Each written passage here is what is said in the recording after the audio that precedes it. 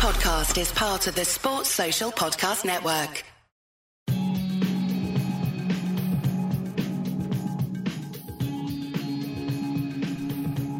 Welcome to United Hour, your one-stop shop for all things Manchester United. I'm your host, Nick.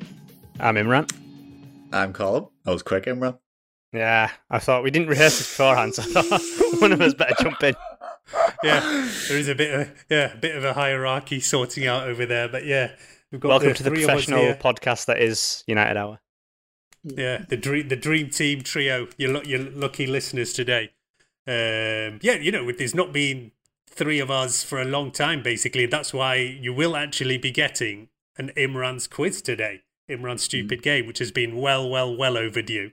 So you've got that lined up for the end of the show, right, Imran? I do. Everyone's turning off already. We were hoping to have some transfer to talk about, but we haven't got any yet. But yeah, we'll still talk about the transfer rumours and out there. Some of the fixtures coming up pre-season. We'll be discussing expectations for the season and the captaincy. So yeah, various things to chat on over here. We are recording this on, what day is it? I don't know, Thursday? Thursday the 23rd. Thursday, and pre-season training kicks off on Monday. And we've not signed anybody yet. I mean, are you worried about that, Imran? No. Yes. Don't really know what to think, to be honest with you. I feel like it's a bit of an annoyance, but at the same time, I have very little expectations from our club, so it's hard to get too riled up. And then, obviously, while you want new players in at the club for pre-season training to hit the ground running, especially when you've got a new manager, I do feel like it's weird. Like, transfers are those one things where, like, we know everything about football. We know absolutely everything. We have access to all these things. But really, when it comes to actual inner workings of transfers, we don't really know what goes on or why negotiations can take so long, especially like these transfer sagas and stuff. I mean, you used to play Football Manager and they want 80 million. You say 75, they say 79, and then it happens in like, what, a day? So when it drags out for weeks, we don't really know why. And I mean, we can get into it with the De Jong transfer and why it will be taking this long and why United are taking a hard stance perhaps and why Barca want the money. But am I worried? I mean, try get emotions out of me and for United, and it's difficult at the moment. Colm, how much does the situation worry you of no players in so far? I mean, I'm not loving it so far in terms of the window. I am trying to reserve. I'm trying to not give my mental health to this summer, if you know what I mean. Because I just think people do that, and it's. I don't think it helps anyone. Truly, I know people enjoy that kind of mania. I personally don't. I also just on what Imran was saying about what we don't know. Yet we know literally nothing about transfers, and yet we have an army of now internet people telling us they do know things about transfers, even when they clearly do not. So it's just so difficult. You know, it's like even you, Nick, who only gets involved when BBC are involved. I think everyone else is looking at it a bit more than that in terms of the tweets and the rumours and all that. But it's hard not to become very involved, and then when you become very involved and you follow Manchester United, it's hard then not to become extremely frustrated, and that's really how every summer goes. So each summer I say, look, I'm just going to reserve judgment, wait until the final day.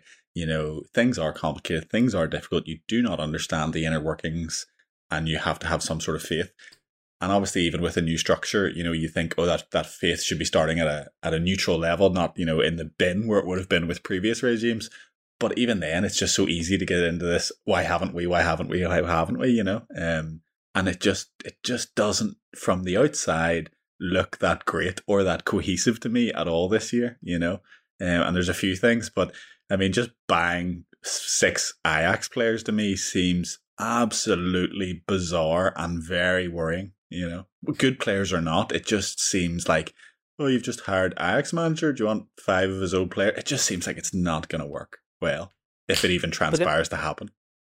But then we have to wonder how much of that is just the press putting 2 and 2 together and making 10 Ajax players. Because, I mean, they live off transfer rumours.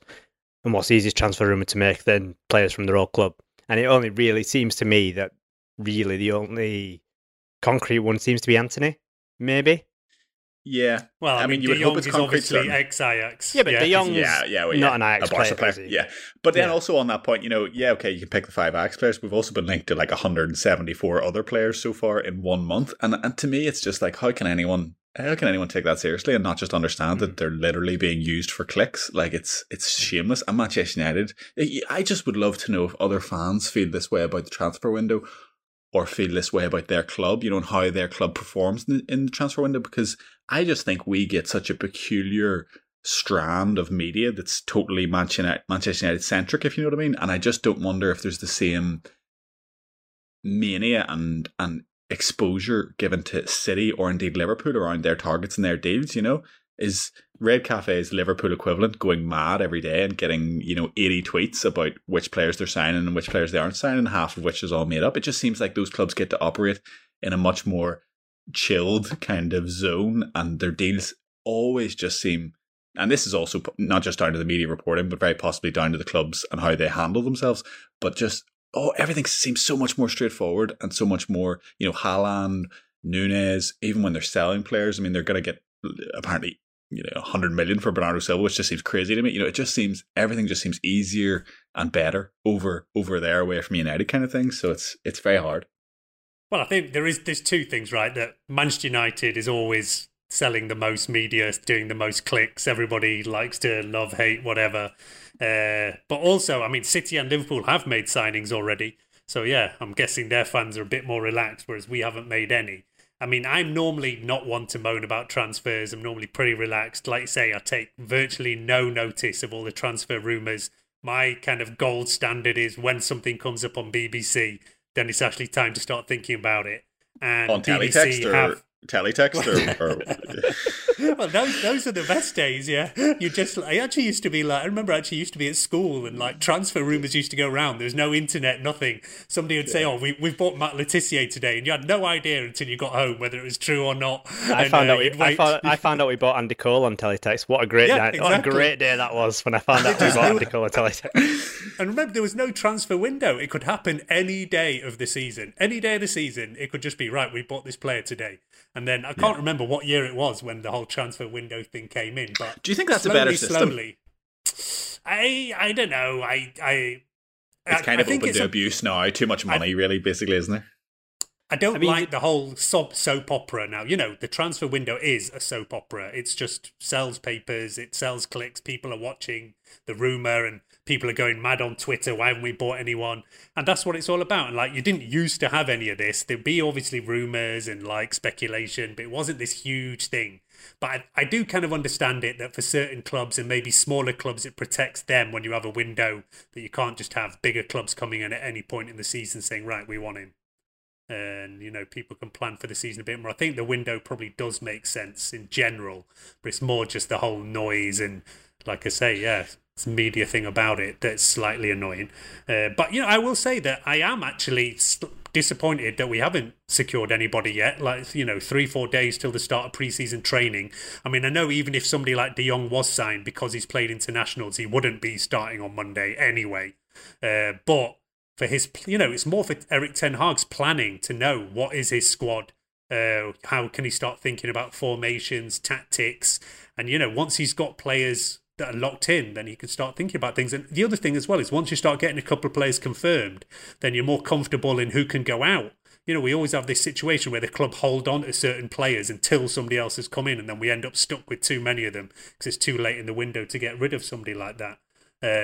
We've seen 6 or 7 leave, but surely we're still going to see more players going out. I think, Colm, you said, right, that you're more interested still in who leaves the club. Yeah, in a very defeatist sense, I sort of am, in that I just think there has to be such a strong line in terms of this rebuild that we're now in again, and a reset and a kind of a shot across the bows, I would like to think, to the players who remain, and also just, to the wider world to say, look, it has obviously failed and therefore we have to take this action, and we're not going to carry on giving big contracts to players who are then just going to hang around for, huge amounts of time, even after they've proven themselves essentially useless to us over and over again, season after season. And I just feel that whenever a new manager comes in, it's almost, and this is almost a problem, is that it's a new leaf for everyone, even the people who don't deserve new leaves, if you know what I mean. So I'm seeing a lot of media reporting now saying this person wants to stay and fight for their place under Erik ten Hag. This person wants to stay in the fight place. And like, the club shouldn't be allowing this. Now, I appreciate it's not just that easy to sell people on high wage contracts who are coming from Manchester United, but I also feel like the club could take the stance of just essentially incurring losses on these people that will still be smaller than the losses of paying their wages. Essentially, just get them away. And I know you have to, I mean, we're so threadbare in some places, you know, striker, I think you look at Anthony Martial, there's probably a good argument now that we just simply can't afford to let him go unless we know we're going to buy someone. So probably a lot of these deals won't happen until much later, if they can happen at all. But to me, I would still much rather, you know, if Martial left, if say Wan-Bissaka left, if Tellez left, if we could get rid of Eric Bailly possibly, including Pogba and Lingard, going to people like that, and we only signed one or two players and it left us short for a year, it wouldn't really bother me because I still see it as productive. You know, ideally, yes, we replace everyone to the standard that we would want, but I don't think that's achievable necessarily in one window. I do think it is more achievable to get rid of players, and I would therefore still be pretty okay with that because there's just people, I'm sorry to say, I just don't really fancy seeing an United shirt for very much longer, and I do think we'll just experience similar problems that we always have with each of those individual players who have their own issues, you know. And that's not to say that there isn't one or two of them who could have a resurgence or whatever the first instance of a resurgence is under Erik ten Hag, but I wouldn't want to, you know, I wouldn't want to put my eggs in that basket really for this season. I think, look, we've already had like 5/6 players leave. I mean, like I say, Greenwood's in that kind of limbo. We're not expecting to see him again. He's not actually left, but we're not expecting to see him play, so kind of counting him as somebody who's left. And like you say, there is still going to be surely more players leaving the club. We always have, and we've always traditionally held on to players too long. There'd obviously been some decisions coming from high up where they wanted to like retain transfer value. People like Rojo, Romero were just kept on for no reason whatsoever, even when like deals were offered. And I hope this summer, you know, like you say, they just let people go so we can free up those spaces, bring somebody else in. There is obviously going to be some transfer budget, but then I think some will depend as well on bringing in some money. And like, you know, the ones you mentioned are the ones who could actually bring in some fees, whether it's Martial, Wan-Bissaka, Bailly. There's several around there. And then, yeah, there's plenty of youth players who can maybe step up and take some squad spaces. But I'm still expecting, I thought that by now we'd have one or two players. Before we go on kind of tour, I would have expected at least 2/3. And by the end of the window, I was really thinking we're going to have 5, maybe even 6 new names in. I mean, yeah, do you think that's unrealistic, Imran, or is that what you were thinking? That's what I was thinking. Now, that's what I was saying. In my heady days of the Erik ten Hag beginning times, I was like, oh, yeah, we could buy 4 or 5 players here. But I think I even said on this podcast I expect about 5 in. Usually we buy about 3, and this time I expect about 5. But to be honest with you, it looks like it could be about 3. Although there is still plenty of time. I still think it could be 4. I still think we'll buy a right back. I have or a defender of some sort. But I do not think we'll buy a defensive midfielder because we just don't. That's not something we do. We don't buy defensive midfielders. We make do without, and that's just the way it is. Everyone has to get used to it. Yeah, I did see this suggestion go out that apparently it'd come from Darren Fletcher that Harry Maguire can play defensive midfield. Oh my God, kill me. Oh, do you know what I saw? There was a no, I know I just went on a bit of a rant there about releasing as many players as possible. I saw a graphic that was like, currently Manchester United's available midfielders for next year, and honestly it made me vomit into my mouth. It was like Fred, McTominay, Jimmy Garner, Pereira. And Andreas Pereira. Yeah, I think that was it. Basically, actual midfielders. I think they might have thrown in Bruno as a... We still got Donny van de Beek. Okay, yeah, okay. But, like, it's not it. It's not it. Do you know what I mean? I was like, Christ, you just see, you get the odd graphic, usually from Paddy Power, someone that just really brings you back down to earth. He's an United fan when you forget just how tragic a position we currently are in. But that was a big one for me. But, you know, more so than even pure numbers for me, I agree. Like, I mean, we'd all want 5 or 6 deals. I think we were all hoping that we'd kind of learned our lessons and that with some... I mean, we've been pretty ruthless in the restructuring of the organisation and getting rid of some people and putting other people in positions to do a better job, hopefully.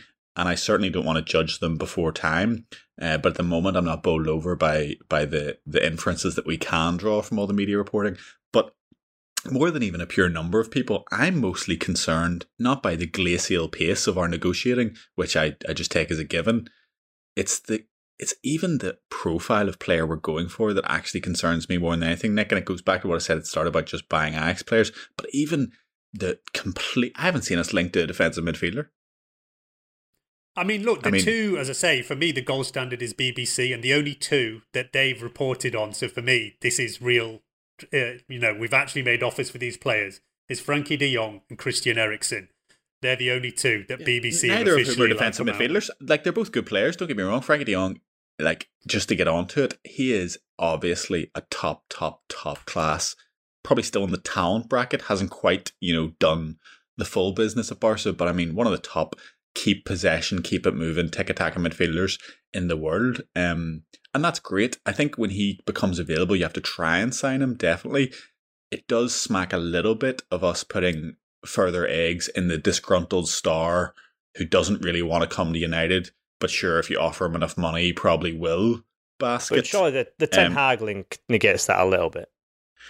Yeah, the Ten Hag makes it ever so slightly more palatable, but we don't know how good a relationship. Well, obviously it's a good relationship, but we don't know that that's just simply the best. Are you saying if Ten Hag's at United and PSG are in for him, he'd rather come here, or if we have Ten Hag but Man City wanted him, he'd rather come here? Because I don't think he would. I have it on good authority that Ten Hag is in line to be godfather to De Jong's unborn child. Great, that's good. It's good news. But I'm just my concern is not really with De Jong. It's chasing the De Jong saga and him not really. And my thing at the start of the year was, if we had assigned 5 players and not spent more than 30 or 40 million on any one player, I'd have been delighted.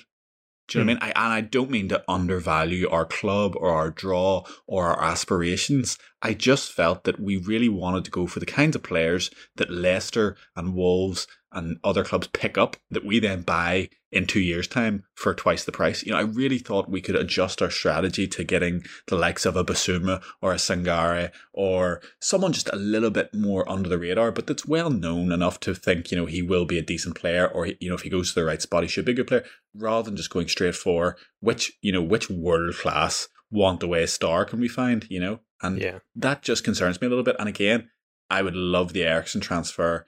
I would be very happy with De Jong, although I'd be very concerned that his head wasn't fully in it. What you could also get is someone who feels a bit shafted by Barca and wants to, completely reinvigorate his career with all the talent in the world. That can go obviously extremely well for you. But they need a defensive midfielder to play with. Otherwise, we're going to have very many of the same problems that we had last year. And the fact that we're not even linked to any gives me a real pause for concern with regards to our strategy here. But I don't know, like maybe, tactically, does Erik ten Hag play with a defensive midfielder? Maybe he doesn't want one in particular. It's not. We don't know what formation he wants to come up with. It's not traditionally the way he's set up before, from what I understand. He doesn't have if we're going 5 at the back, 6. I would say it's fine. If he's 100% committing to 5 at the back, then that's fine. If he's not, I think it's very dangerous. And we even heard that like Donny van de Beek, for example, played number 6 quite often for Ajax under Erik ten Hag. So he's kind of happy with that kind of more sitting holding midfielder rather than your more like destructive destroyer defensive midfielder. So yeah, look, we have to see in which way he wants to go. I mean, I personally don't actually care who the players are. As long as the manager wants them, I'm okay with it. But yeah, I do get what Colm's saying is that we've gone for these big money signings and we always get burned. And whenever we seem to spend north of 50 million, it just goes horribly wrong. I mean, when's it worked? Yeah. Like it never seems to go right. And has it ever gone right? I mean, Sancho, obviously, we can't really call that now, but I don't think it ever goes right for us when we spend north of that much. So I can definitely see. And I was the same. I said it on here. I said, I'll happily take a couple of players for 30 million, 40 million max, and they're not the big household world star names, but they're people who want to come to Man United and want to do a job for us and they want to play in a system. But I get, Frankie de Jong comes available, Ten Hag has a relationship. I get like, he might not want to leave Barcelona, but then just because he might not want to leave Barcelona, if they push him out the door, it doesn't mean he doesn't want to play for us, I don't think. Which means he might not want to leave Barcelona. 100%. And I think he's like a once in a, I think you just have to jump at that opportunity if you think there's a sniff there that you can get him. So I totally understand why the club is committing to that, and I don't think that's an issue. My only concern is I think the entire level of the squad in every position needs brought up, not one star in one position. I think that's what we've done, and we've let ourselves have awful fullbacks, awful wingers, but we bought this £90 million centre midfielder, and we asked him, Paul, please make it all okay, and it went horrifically. And I just see that this is we've literally just gotten rid of Pogba, and we're going to basically bring in very possibly the exact same problem, in that you're going to neglect your right back, you're going to neglect left back, you're not going to sign a defensive midfielder to carry the water, and you've got, dubious wingers at best. And instead of signing 3 or 4 players in those areas to give you real strength and depth and at least push the kind of average level of the squad up a good bit, you're saying, Frankie, help us, please. Yeah. Which is why I was hoping we'd sign 4 or 5 players in the beginning, just because we need reinforcements in those positions, like other areas of. We will. But I'm telling you, we're still going to be bringing. It might not be till this window's open till September, and we're only in June, right? Even though we know the season starts obviously early this year because of the World Cup in August. But this window is still open till September, so we will bring in 4 or 5 players. We might. That is what we didn't want, though. Traditionally we've been scrambling around on deadline day, seeing who we can pick up and players come in, and it was what we didn't want, especially not for a new manager. A new manager. I was more relaxed about it because last season, whatever, Ole's got his squad, they're kind of settled, and he's trying to add to it. Whereas this is a whole new start. So this is where the manager needs his players in place ASAP to plan for the whole season. And that's why I am more bothered this year than I might have been for the last couple of summers about getting players in earlier. What I do worry about is I don't want us to spend all this time on De Jong for it to end in no. I get why it's taking so long. We don't want to seem weak. We've got the new negotiators in. They don't want to be seen as caving to demands, especially then other clubs obviously going to take that same ride, and it's going to happen like it's been happening for however many years. At the same time, Barcelona have a price, and they don't want to. They need the money as well. We know they need the money, so we think we hold the cards, but then again, they want their. So I get why it's taking long. That's a very long window. We know they need the money. Yeah, they know that he's our number one target and that the manager absolutely desperately wants him. What percentage do you think? What percentage do you think that? I think it's 95% likely to happen. I think it's pretty much I agree about 90-95% going to happen. But at the same time, is it worth happening? Is it worth getting Frankie De Jong, say, for argument's sake, 3 games into the season, 4 games into the season, or is it better to get a player who's maybe not as good now? No, I'd take if you're content that you're looking for that profile of midfielder, which I accept. I'm going to keep bringing up, and we're not really trying to even have that conversation at the moment. But yes, if that's the midfielder you want, and you say I can have him, or I can have a worse version of him, but who does the exact same kind of thing, i.e., not an actual defensive midfielder, give me Frankie De Jong. On the 4th game of the season, give me a month into the season, 100%. The manager Erik ten Hag, he's decided this is who I want. He's what he wants. Yeah. And that's we do want to back the manager. Supporting. We don't want a situation where transfer decisions are taken by a board that the manager, it's not in the manager's hands. We are understanding that Erik ten Hag has taken a more stronger approach of saying, I want to choose the players, whereas before players were chosen by kind of committee.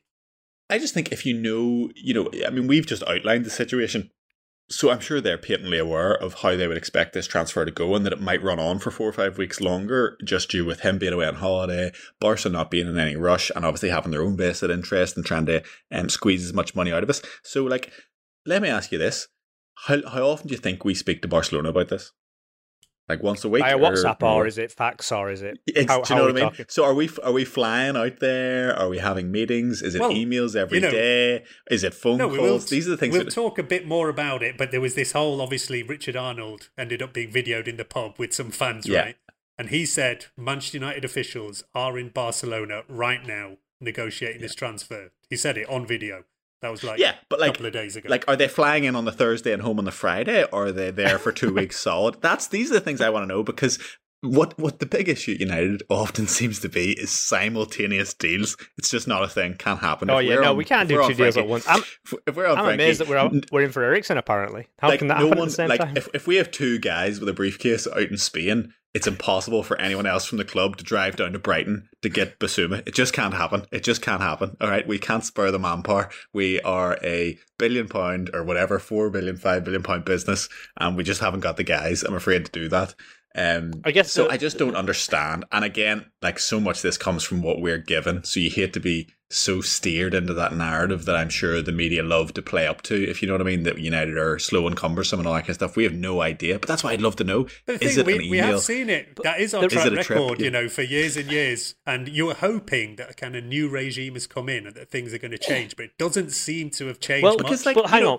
What I would say about this one is that spending 70 million on Frankie de Jong does massively change. If we do that, that massively changes transfer strategy after it. Yeah. So, I guess especially if we say we have the way with other transfers, it's not like, so adjust your thing. But again, they'll have a thought as to how. Ultimately, you have to hedge your bets at some point. You have to be strategic about it. And they'll have a plan for every eventuality, essentially, I would hope. So if they say, look, we think we're going to spend about 70 million on De Jong here, and we want him the most, and we're not really considering any other big ticket midfielders, so we're going to go hard in for him. So that only leaves us, say, 70 million for these other three positions. You three, go and work on that for me. Send them off, let them work. And if they come back to you and say, look, we've agreed deals for 30 million for this guy. We think we can get this guy for 20 million. We think we can get this guy for 50 million. No, that's a bit much, but blah, blah, blah. And then if in 8 weeks' time the De Jong deal falls through, you just don't get that midfielder. And you just say, right, we strategized and it didn't work out. We got these other players who were a bit more bargain than we wanted, but we still thought they were good players. It shouldn't be that difficult. There's good players rolling around you don't have to spend 60 million to know you're getting a good player, Yeah, well, look, I don't want to spend an hour talking about transfers when we haven't even had any. So we're going to take a short break, and after that we will come back and talk about season's expectations. All right, so yeah, look, it's quite difficult to talk about expectations for the season when we don't really know what a squad is, when it's still early in the transfer window, because, what happens in the transfer window will make a massive, massive difference. But, I mean, Imran, Erik ten Hag is starting. We've been here before, 5th time lucky we're going for now. Yeah. What are your expectations for him? What do you think would be like the minimum kind of you expect from this first season under Erik ten Hag? That there is some sort of competent football going on, and we can all see, I see what's going on here. It might not be coming to, but I see what's happening on this pitch, and it kind of makes sense. It's very wishy-washy, but that is my... To be honest, there was a thread on the Red Cafe that make a prediction, and I actually think we might actually be surprisingly competent this season. I think we could surprise a lot of people by just how basket case we are, and if that's an expectation, then that is my expectation for us to just be a bit normal. Yeah, but look, I'm still expecting a top 4 challenge because I'm expecting that we will sign 4 or 5 players at least. So, and I'm expecting that players who failed us miserably last year will step up, and I'm talking about Maguire, Shaw, Bruno, Rashford, players who we have seen deliver for us before, and not just for one season, a couple of seasons. There's others I'm not expecting much from, Martial and Wan-Bissaka or whatever. I'm hoping they leave and we get some money in for those kind of players. But yeah, as I say, for me, I expect that we are going for top 4, make a run in the Europa League, maybe one of the other cups over there. And for me, that should be the minimum expectation. Even though, look, a new manager does deserve time. It's going to take him a while to get going, but I don't see why we shouldn't be going for that straight away. I mean, the thing with that is, say so in that case, say if we get to December and we are 12th, would you be calling for Ten Hag's head? No. It depends. Because it depends on the results. It depends on what's going on exactly. I think unless he was like playing De Gea up front or something daft, or doing just the most batshit crazy things like bringing on Nick Powell against Wolfsburg. There is no way that I can see myself wanting Ten Hag to leave, because ultimately I would rather ship every single one of these players out the door before him. Exactly. So it's kind of like the Ralph effect. I mean, I think the fan base is still a bit divided on Ralph, in that some people by the end were like, what was this guy brought in to do, and how has he managed to fail so spectacularly, Imran? And then other people are like, Go ahead, Ralph. You're a legend. It's the players. We hate them all. We agree with you. We love your press conferences. Don't worry about the actual football because, we're past that basically as a football club. We don't need a manager who gets our players to play well. We just need one who slates them afterwards, which is certainly the camp I was in. And I think Erik ten Hag will occupy a very similar space. Now, I don't think he'll be able to be as candid as Rangnick was, obviously, but I do think a lot of people will give him way, way, way more rope than the players. Because what's the alternative? I mean, you've now got what is thought as one of the best up-and-coming managers in the world. There aren't any people after that to go and get. We've basically had them all that are any use.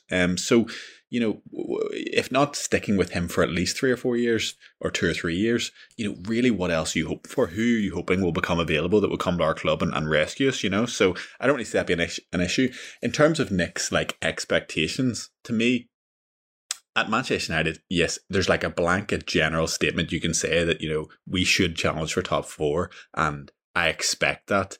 And that's fine. I just think you should change the word expect to hope every time you say it, basically, because at the moment I don't actually think it's fair to expect that. That's an expectation based off Manchester United. That's not an expectation based off the reality of this squad, in my opinion. And you could say, I think, we've got Cristiano Ronaldo, we've got this player, I expect Maguire to be better, I expect Shaw to be better, but what are we basing that expectation on? Or is it in fact just blind hope? And it's fine to be hopeful, and no, that's grand. I'm basing it on the fact that 2 years ago they were playing well, a lot better than they were last season, and you hope that we go back to that.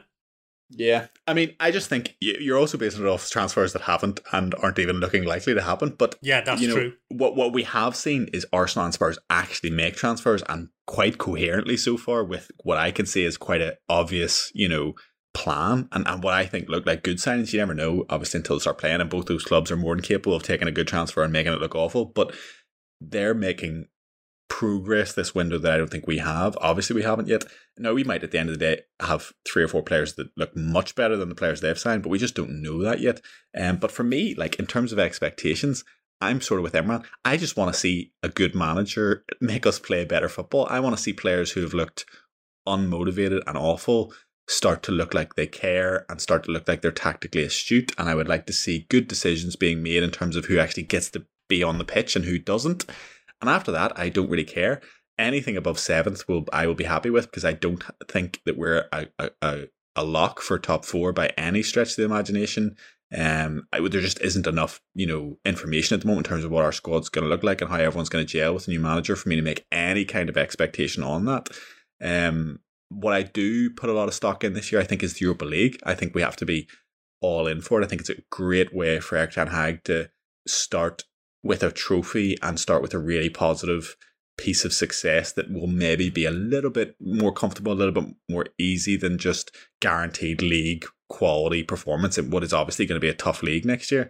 And also it is probably an easier route back to the Champions League than necessarily top 4. So that's just what I hope we show a good focus on, from the start. But anything above 7th, I'd be honestly happy enough. If the football's good and we're going in the right direction. I know that sounds so tragic, but it's really just about if players start to play well, and we become, I don't expect us to turn into a great team, but if you can see the writing on the wall and we still mess it up every other game or whatever, that's kind of okay, as long as there's a general trend towards some kind of consistent. Listen, right? You say anything above 7th, yeah, but we had our worst season ever last year, and we still came 6th, and we were still in the top 4 race with a month or so of the season left, and that was our worst Premier League season ever. I don't think it'll be the case where the top 5 say are all class. Spurs won't be great, Arsenal won't be great, Chelsea won't be great, Liverpool won't be great, and say they won't all be great this coming season, if you know what I mean. They just need to be better than us at the end of the day.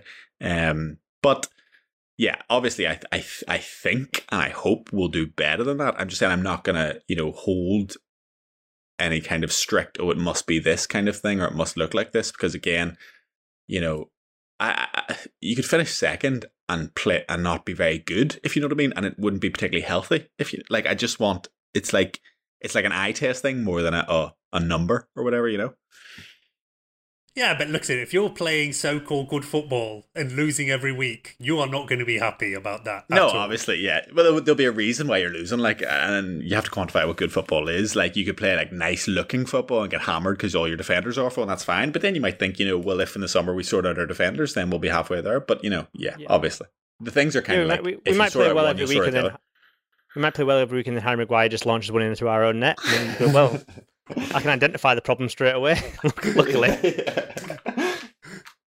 I mean, while we're on Maguire, did throw out on Twitter a captaincy poll and only gave 4 options, Bruno, Ronaldo, Maguire, De Gea. Is there any other option? I Christian think somebody Luke Shaw. Big Christian Eriksen when he comes in. Eriksen's a shout, but I mean, I think somebody in our WhatsApp did mention Varane, but I can't really see how you give it to Varane ahead of Ronaldo.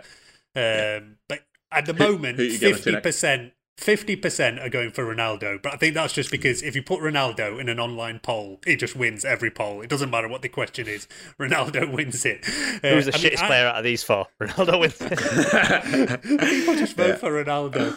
I mean, as I say, half of our fans on there are going for Ronaldo. Then, like, Bruno's second, around 25%. There's about 20% going for De Gea, and Harry Maguire does not have many fans out there at all at the moment. I mean, as the best of a bad bunch of options, I would probably give it to Bruno. It doesn't feel great, but I don't think Bruno's a great captain. I honestly think the refs absolutely despise Bruno. I think they despise him, and I don't think that's going to work out very well for us if he's our captain, because I have a general feeling that referees absolutely hate the man. And could you blame him? He just moans all the time. Yeah, it's true. He does like a bit emotional, a bit OTT. But can you think of like particular decisions that refs have given against him specifically because of that? If you know what I mean, he's just a yap. This kind of bothers me now with Bruno, and I think he's suffering some very undue criticisms, and he would be my choice as captain out of that bunch. With Ronaldo actually quite a close second. To be fair, I think Ronaldo has all the logical arguments there. I just think he's actually a much worse captain than Bruno for basically exactly the same reasons, which is temperament. But Bruno, yes, he is yappy. Yes, he does dive around a wee bit, and he does look like a little sort of crybaby at times. Quite often, a bit of petulance. He's also been the only player who's done anything remotely good at United, outside of Ronaldo for like ages, and he just deserves better. And how draining must it be to play with those people, Imran? That's what you have to remember. Who's he surrounded by? A bunch of people who can't be arsed and who are awful. And it's just like, why wouldn't he? I do think it's in his nature, but I also think the other side of his nature is that he's just kind of that kind of combative, pernickety, big desire to win, super energetic, and he performs at the end of the day, and he doesn't shirk around responsibility. I don't think he's your archetypal great captain. I think in an ideal situation, you'd have someone maybe more suited, but out of the current group, I think he's head and shoulders the best choice. And it's not even close. And that speaks more to the rest of them than it does to anything particular about Bruno, in my opinion. But I do think, I appreciate he gives the ball away a bit. I know he had good kind of figures last year, but often he didn't actually play that well, didn't step up as much as he did certainly in his first season. But I mean, still, his numbers were still pretty much identical to De Bruyne's. And I get there's still a big difference. Wait a minute. Bruno's numbers for kind of chance creation were high, but his goal and assists were way, way down on the previous 2 seasons. On the previous season, because his numbers were freakish. I mean, that's a pretty high bar. He was still producing at a very good clip for a number 10. I think even last season in a completely dysfunctional team. Anyway, Imran, that's two votes for Bruno. You didn't say who you're voting for. I don't care. Go on, you've got to pick one player. Give it to Fred. You've got to pick. Give it to Fred coming around with captain's armband on, can't he? Looking like a madman. No, think about it though. If we did get Eriksen, and I'm very invested in us getting Eriksen, I think he'd be a great signing on a free, bolster the squad.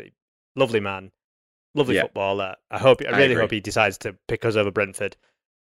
Also, because of the sheer weight of the idea that someone will pick Brentford over us, I don't think we can take that as a club. But you're not saying you think Christian Eriksen is going to be our captain next season, are you? Well, think about it this way: if the referee's on the fence about something, Christian Eriksen can just walk up to him and say, I had a heart problem.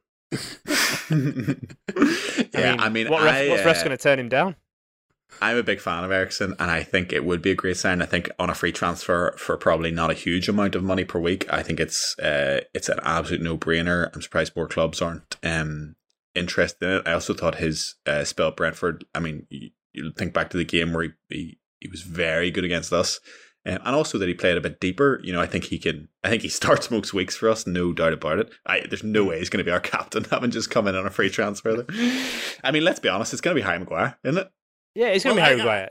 It's very hard to take captaincy away from someone unless they're Granit Xhaka, basically. Even if you're a brand new manager, which is arguably the easiest time to do it, unless the person gets you're right. It is hard. Banned or something like Rio. It's still very difficult, because what you're saying to that player is, I want to, if you're saying, Harry, I want to start you, but I don't want to be captain, for a man that is already clearly fragile, you're kind of condemning him to probably not a very good season. I think I think it takes you'd have to dance around that very curve. It would take very good man management and a lot from the player to kind of just accept it and still continue to be good. That I think that's dangerous territory, but at the same time, we can't be held hostage by Harry Maguire at the end of the day. Do you know what I mean? In terms of once you have the captaincy, that's it locked in. The thing with Harry Maguire is, if he's going to play, he probably should be captain then, because why would you play him if you strip the captaincy off him, right? You wouldn't do that. That's stupid, right? Because it's just going to destroy his morale, as you've just said. So if he's going to play, you kind of have to keep him captain, just because it would be foolish not to. At the same time, if you're not going to play him, you don't have to take the captaincy off him, because he's going to be on the bench. So he's not captain anyway. Yeah, so, I mean, but the obvious answer to that dilemma is Harry Maguire will play. Like, I don't think there's a world in which he's not starting for us. Right, so he has to be captain. I mean, like you said, I don't see a world where you can take the captaincy off him and he plays well. Yeah. Oh, I think that's very difficult. I think there is probably a world where that happens, but I think in most of the other worlds, it doesn't work out very well. Yeah, I agree. That's why it's so difficult that it might not even be a non-starter, that he just remains captain. But then do you lose buy-in from the rest of the squad who are saying, look, that man just had a pretty tragic season and he's clearly struggling under the weight of this. Maybe it's not even the best thing for him from a more kind of holistic view, that someone should be the wise head to say, actually, your best football will come when you're not captain. So this is for you, as opposed to a slight on you, Surely the big player, if you're the new manager coming in, and you see Harry Maguire and you say, listen, I believe in you, you are still the captain. Surely isn't that if anything's going to make him regain his confidence, that is the confidence play, isn't it? I think that's what will happen. I think, and you're basically kicking the problem down the road, where you can at least say, well, look, I gave you 3 months and you've been shit again, so now I'm stripping you of captaincy, and also I'm dropping you, see you later. Ultimately, the captaincy gets stripped when he gets out of the team.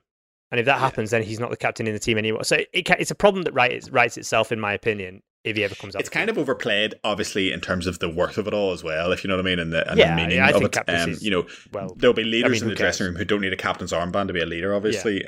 Exactly. And if Ronaldo wants to make a point, I'm sure he'll have enough heft behind him without... Remember, Arsenal famously had 6 captains or whatever bullshit that was.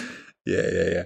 So it's a bit of a non-event. I do just think it becomes a bit of a thing, because when it's so hilarious that it's your captain constantly kind of in the spotlight for making mistakes, etc., that's obviously a detractor from the club as a whole. It's kind of like a thing, obviously, that we saw last year, which now looking back just seems kind of funny. Everything about last year is funny, to be fair, though. Yeah.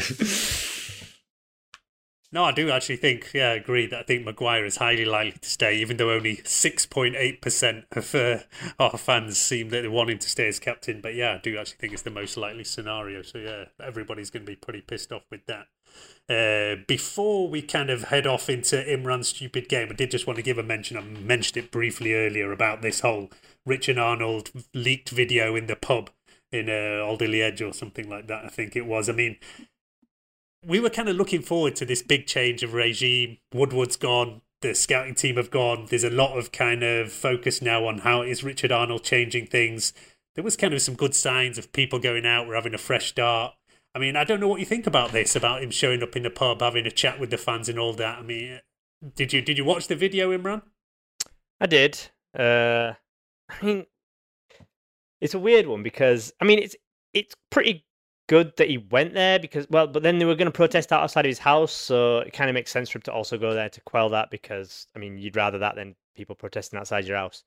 And then he said the things that you'd expect him to say, kind of thing. I mean, it wasn't anything that he said that you'd think, why has he said that, or that's groundbreaking stuff. He said the things that you would say to placate a group of fans, and he said it well. To be fair, ultimately we can't judge the man because he's been in the job for what, a couple of weeks, couple of months. Like, it's hard to really get a judge on him, get a read on him. It's just him saying things, and we'll see if they happen. But I mean, fair play to him for saying them, I guess. Yeah, I do think he's already kind of like done better than Woodward had ever done on any kind of PR side. Just by breathing like a competent human, he's done better than Woodward. I mean, very difficult to even imagine Ed Woodward in that situation. Bringing. I mean, something about the look of Richard Arnold just suits that better. I mean, I initially saw someone posted in like a photo of it, and I was like, oh, is he just? This was before any context of the protest or who he was actually speaking to, and I was just like, why am I seeing a photo of Richard Arnold with like 8 pints around him, sitting down with frankly very poorly dressed people? I was like, this just looks odd. Is he on the bebs? Is this his family? Are these his friends? I was like, what is the context of all this? It was very bizarre to me. And then it obviously came out that they were going to go protest and blah blah blah. First of all, stop showing up at people's houses. That's just don't do it. It's not necessary. Like, it's great that you care that much, but just absolutely take it down a notch and just do something much more productive with your time. Also, I think he came out of it net positive. Like, I'm not getting Arnold put in the back of my United shirt this year. Do you know what I mean? But like, it's definitely a plus. He came across as very everyman. I felt, he wasn't. He just came across like a normal bloke. He didn't seem like a CEO or whatever his position is, if you know what I mean. It wasn't like highfalutin stuff, and that's exactly why I can't imagine Ed Woodward in that situation at all. But yeah, it was grand, really. Bit of a non-event, I thought. But it was kind of interesting to see. I think he was quite like truthful, but again, if he doesn't know he's being recorded and that's the message, you're obviously a different person in different situations. You tailor your approach and what kind of version of yourself you're presenting very differently to 4 lads who were going to burn an effigy outside your house compared to in the boardroom, compared to when you're speaking to Avram or whatever else, or in front of a press conference. So no one should really be filmed with their guard down and then it held up as some kind of example of their, true self or whatever, because it's just not fair. Yeah, and I mean, and to be fair as well, I mean, this has all come from this new kind of group that started on Twitter called the 1958, who are pushing a lot of kind of protest things. And they did actually, to be fair to them, organise kind of sizable protest towards the end of last year. It's still not clear who exactly is involved in this organisation. They're all a bit secretive and anonymous, but yeah, a couple of them. And that's why they were actually like annoyed then that this video came out and there's been a mass kind of fallout, which is like, so are United fans, that they all start falling out with each other and arguing amongst themselves, and that's why nothing ever gets achieved. But I don't know that I've ever heard. I don't know that I've ever heard of a secret fan group kind of thing. Well, this is it. This came out saying we're anonymous and this and that, and then they said, the guy who put out the video is not actually part of the 1958. Then there was some other guy where people said, he's put out a load of racist tweets, and they said, he's no longer part of our group. And it was all like a lot of nonsense. And basically, yeah, Richard Arnold has actually played an absolute blinder here, because as you said, he's come out quite net positive, also made the most major protest group look like quite a bunch of morons and like various infighting going over there. And I mean, I don't want to slag off the 1958 completely, because I do actually think there is a place for that kind of protest group just to push the club, to push the Glazers. Whereas, you have the likes of Must, who are more like working inside of the club to talk them and all that. And yeah, I think the more pressure that's kept up can actually make some kind of difference. But yeah, ultimately, these things all go down to the board. And I think Arnold was trying to push a lot of blame in other places. You could see he said a few things where he didn't openly say it, but he was basically saying that, look, in the past, he didn't say his name, Woodward, but he was inferring that transfer decisions were made by the wrong people. He also didn't want to obviously slag off his bosses, but he was making a few comments that maybe... I liked when he said, like, oh yeah, last year I basically didn't even want to be at Old Trafford for the games. Like, I was like, yeah, man, that's how we felt. That's how everyone felt, basically. I was like, yeah, that's exactly the vibe. Well, that's what he was trying to do, isn't he? He's saying, look, I'm one of you, I'm one of the boys, whatever, it's... and I have seen some people suggest that this was a whole PR stunt, which I don't actually believe. No, I don't believe that. He has come out of it relatively well in the end, but unless if we get some transfers and things like that happening, then there is going to start being Arnold out coming out pretty soon, I guess. Twitter is pretty unforgiving over there. But yeah, it was an interesting little episode anyway, and I'm sure the 1958 will be looking at protests and things like that when the season starts. It will be interesting to see what happens with it. I mean, often transfers and things like that do keep people quiet, and the club know that, and that's why a lot of news and whatever is put out there to try and keep people happy. But it'll all depend on where we're at on the first day of the season, which is a home game as well. The season fixtures are out there now. Brighton at home it could happen. It could happen a little bit sooner, because I think I read that the Glazers are due to remove a dividend of like 11 million tomorrow, possibly. And that'll be coming up right now. And we haven't signed anyone yet, so it's kind of like our first signing of the transfer window is 11 million payout to them.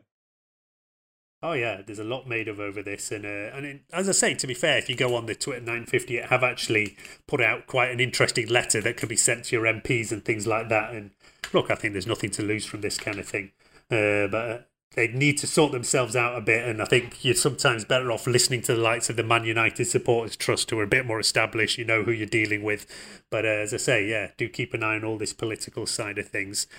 We will have a quick break again here, and then it's going to be time for Imran's Stupid Game. All right, at this point, I am going to hand over to Imran. We're well overdue one of these, and if anybody hasn't heard one of these stupid games before, you need to go back. Were they last season, or was it even like the year before? The year before that, yeah. When we used to have 3 people on regularly. Yeah, and we did have we had a whole raft of them at some point, and they went down pretty well. I know people have been asking. I think people have actually given up on hearing them again. But as we're in off season, we are back here with a stupid game. So yeah, I'm hand over to you, Imran. Imran, tell people when you made this game. I made this game about 6 months ago. Good, yes. Yeah. So basically, what happens is the stupid game appearances correlate with how fairly decent we are, because when we're decent, more people want to come on the pod to talk about us. So, it kind of works like that. Anyway, yes, without further ado. A wonderful game of football, which Manchester United have won convincingly. But it was a breathtaking match, absolutely brilliant. Shocking. I am disgusted with it. Yes, welcome to Imran's Stupid Game. We've got 2 contestants here today. We've got Nick, who currently is in Marrakesh. Say hello, Nick. Oh, yeah. Hello, Nick. Yeah, I am. I'm on another work trip out here.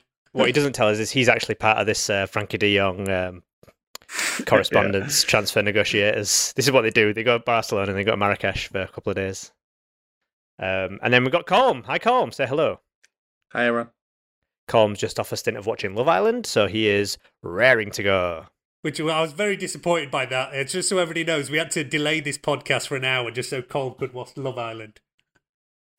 United during the season, Love Island during the summer. It's all good. Yeah. Right. So this game is called You Don't Know You Were Born. Yes. The basic premise is I will tell you a city and you will tell me which Manchester United person who was with us last season at some point, because some of these might have left. Was born there? Basically, was born there. Yes. That's basically it. Cool. Makes perfect sense, right? And I'll give you, each of you, so there's 5 each, 10 in total, 5 each. It can go across if you don't get it right. And you can have one, if you want a clue for each one, you can, and I'll give you the capital city of the country that I'm talking about. So, to see who goes first, this is very good for the audio visual. Nick, which hand is the grape in? Left hand. It is in the left hand. Wow, well done. You literally reached over with your left hand? Yeah, but then I shuffled it around, so you see. Right, could have been in any hand. All right. Right. Nick, here we go. The city is Amersfoort. Oh, by the way, can I apologise for anyone from these places? I'm going to butcher some pronunciations, so here we go. Amersfoort. What do I make a guess now? And then yes, you do. That's how it works. That's how these things. I'll go for Nemanja Matic. That's incorrect. Colm, it goes to you for the steal. I'm going to go Van der Beek. Whoa! Wow! Straight out the gate, Colm. That is very impressive. Yes, Donny van der Beek hails from Amersfoort in the Netherlands. Right. I thought that was a decent. I thought that was a decent Dutch effort, to be honest. Oh, thank you. I was trying. Right. Your next column, and the place is Burgos. Oh God, Burgos. Burgos. David De Gea. It's incorrect. David, it comes. David here. No, it's not David here. Nick, it goes to you. Burgos, I will go for Bruno. You've gone on the Spanish train. You'd have got it. It's Juan Mata. Yeah, Juan Mata, of course. Yeah. It's Juan Mata. No one gets that one, but Colm is still ahead by 1. Back to you, Nick. The place is Bragas. Bragas. Bragas or Braga? Braga. Yeah. Braga's in. Okay. I'm pretty Spell. sure it's in Portugal. Well, I'll go for Bruno again. Incorrect, Colm. I'm going to rely on. I think I know where Ronaldo's from, so I'm thinking maybe it's not in Portugal. Is it Teles? If you've gone Portugal, even Diego Dallo. Yeah, I knew it was Oh, Dallo. Dallo! I forgot we had another Portuguese player. I know where Ronaldo's from, so after that, I knew it was Dallo. yeah, so I was hoping Colm didn't get it. Isn't he from Forgot all about he's from the having Dallo. island, isn't he, Ronaldo? He's from Of Madeira, Portugal. yeah. Yeah, exactly. Madeira, that's Yeah, it. yeah. Right. Colm, back to you. Still 1-0 Yeah. up. Malmo. This is easy. If I can remember his name, Anthony Elanga. No. Correct. It is Antonio Elanga. Oh, it is. Thank Well God. done. Yeah. I would have actually gone for Lindelof, to be Yeah, fair. that's what I forgot figured. about People Lindelof. go straight for Lindelof. So That's why I You just said no at forgot the end. I Lindelof, remembered didn't that we you? You also didn't had even remember Lindelof. about Lindelof. No, I know where he's from as well. I know where he's from. Totally. Okay, fair enough. Colm's obviously been doing his homework. You know, actually, on the podcast, we actually mentioned that Anthony Elanga was born in Malmo when his Cameroonian dad was playing Did for we? Malmo. So I should have actually remembered that. Yeah, it was mentioned on it when we did our Elanga thing. All right. Well, Nick, back to you. I'm sorry about the pronunciation of this one. It's Caxias do Sul. Caxias do Sul. I'm going to go for Matic again. Incorrect. I mean, it doesn't really sound. All your accents Serbian. sound like Eastern European. Every single thing you've Oh, said thanks. I sounds appreciate Eastern that. European to me. Colm? Teles again? Yeah, it is Teles. It's Teles. Colm is really good at this game. Like, impressively so, in fact. It is, yes, Caxias de Sol is in Brazil. It's probably pronounced probably Caxia or something. I don't know. Sorry, Brazilian listeners. Right, next. Nick. Salto. Salto. And remember, at this point, you can ask for a capital city if you need a clue. Neither of you have used it yet. I think I know where Salto is. And I think it's in Argentina. I would question your wisdom there, considering we don't have anyone from Argentina. I was just thinking, Garnacho. Garnacho? But all right, Garnacho? then. What Garnacho. country? Go on, then. Give me a capital city, then. Capital city is Montevideo. All right. Uruguay. God, is it? Well, all right. Palestri. It's Are you not. saying the players have left? Like you say, it could be players who've left? Yeah, it's players that have left. So it's yeah. Cavani. All right. Yeah, I'll give you it. You can have it. Because why on earth would you go for Palestri over Cavani?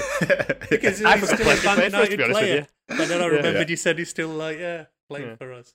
All right, Nick's on the board. 3-1 to Colm. It's going to take a miracle to come back. Colm. Sabak. Sabah. Can I have the capital? The capital is Belgrade. Okay, Matic. It is Matic. Well, I don't know if Nick would have guessed Matic for that one as he has for everyone else, but yes. You sounded much less Eastern European when you said that one.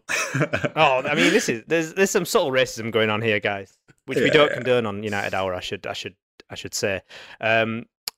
Nick, Baknang. You're playing for pride now, Nick. Although to be fair, this one's a difficult one. What, can I get a capital city again? You can get a capital city because this one's actually difficult. The capital is Berlin. Oh, okay. Does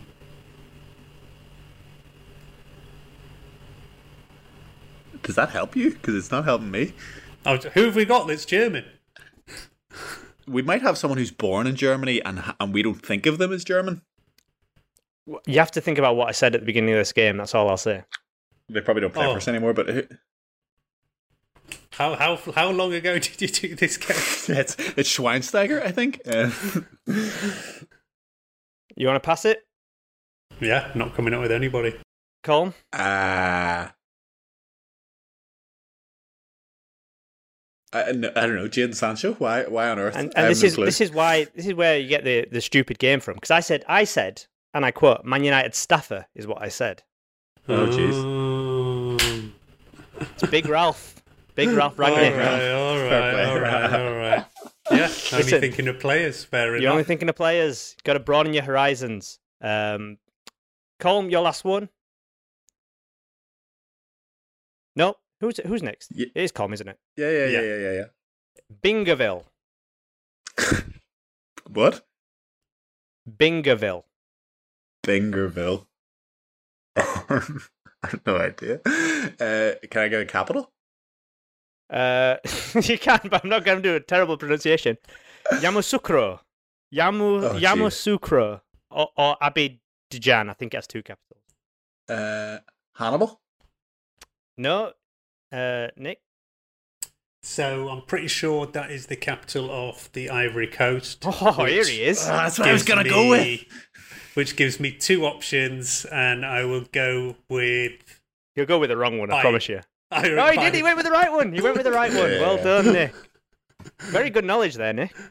You know what? I've actually been pretty poor at this because two of the places you mentioned I've actually been to and got the wrong country in both times. I've been to Burgos and Salta and managed to get the actual wrong country for both of them. But there you go. And the last one, Nick, Ivry-sur-Seine. All right, I need a capital city here. Capital is Paris. Yeah, obvious. So I will go for Varane. Incorrect. Anthony Martial. Incorrect. It is Hannibal. And there you go, everyone. Now, today you learned that Hannibal was born in France, and that was the whole point of this whole game. Gotcha. Even though, plays for Tunisia. Tunisian? Yeah. He's Tunisian, yeah. But born in France, because obviously, colonizers. The moral of this whole story is that colonization is wrong. So that was another Imran stupid game. Dreadful. Dumb and Dumber, I'd call them. I thought they were really poor. I thought they were a joke. Really abysmal. Fantastic. Yeah, good effort. Good effort. Colm was the winner, by the way. It is well for being made 6 months ago. Yeah, it really does. Half of those players have left, or will leave. So Colm, well done. Congratulations on another fine stupid game win, I should say. Yeah, Colm generally is the man to beat in these things. So I think that's actually the first time that I've lost a stupid game. So I don't think that's true. I do not think that's true. That is true. I did fancy Nick because Nick's a bit of a geography buff. I fancied him. He knows his cities. That is the first time I've lost a stupid game, and I should have done He's also an about extremely well-travelled man. So I can tell it's eating him up inside. Yeah, it is eating him up. I should have done a lot better at that. Although I'm blaming your pronunciations and accents over there. I'm afraid. He's watching United matches in more countries than I've ever been in. And we might get a few more countries in the Europa League. Let's see what that draw is. But I can't promise you another Imran stupid game anytime soon. But keep bugging us on Twitter or whatever, and we'll try and get one. If we're doing well, we might get 3 of us on back again, and then you might get another one soon. Before we round off, I do want to give a shout out to our sponsors, Manscaped. We had a bit of a laugh about their Father's Day copy last time. This time I've got some copy called Boxers 2.0. Sweaty sack summer is approaching, and it's time for you to prioritise the comfort of your crotch. That's why the kings of crotch comfort, Manscaped, have spent 2 years designing the most comfortable boxer shorts out there. we will soon apparently have the honour of testing out these new boxes. I don't have them yet, and can say it will be the softest fabric of any underwear. Anyway, head over to manscaped.com, use the code UnitedHour20. I mean, if any of you have had the performance package before, there was some pretty good boxes in there before I've had as well. I think somebody on here had said the best boxes they've ever had, those were as well. And apparently, these are the 2.0 and even better. So yeah, UnitedHour20, head over to manscaped.com. But yeah, I think that about rounds us off for this time. I was kind of wondering what we were going to talk about because they hadn't had any transfers since last time. But yeah, it kind of breezes by pretty quickly once you start getting into it. I think the biggest takeaway from all of this is that Nick is going to send us all boxes in the post. So yeah. Well, I've just refreshed the transfer tweets page, and it looks like we're about to sign nobody. Yeah. Yeah. Look, hopefully by the next time we record again, we will have some transfers to talk about. We are also just lining up to get an Ajax expert on to tell us a bit more about Erik ten Hag, so look out for that in the next couple of episodes. But anyway, look, whether there's any transfers or not, we will be back in the next week or so, sometime before our first pre-season game anyway, on the 12th. As we say, Monday, some of the lads will be back in, but yeah, 12th of July will be our first pre-season game against Liverpool in Thailand, and we will record again before that. But for now, good night from us. Cheers, guys.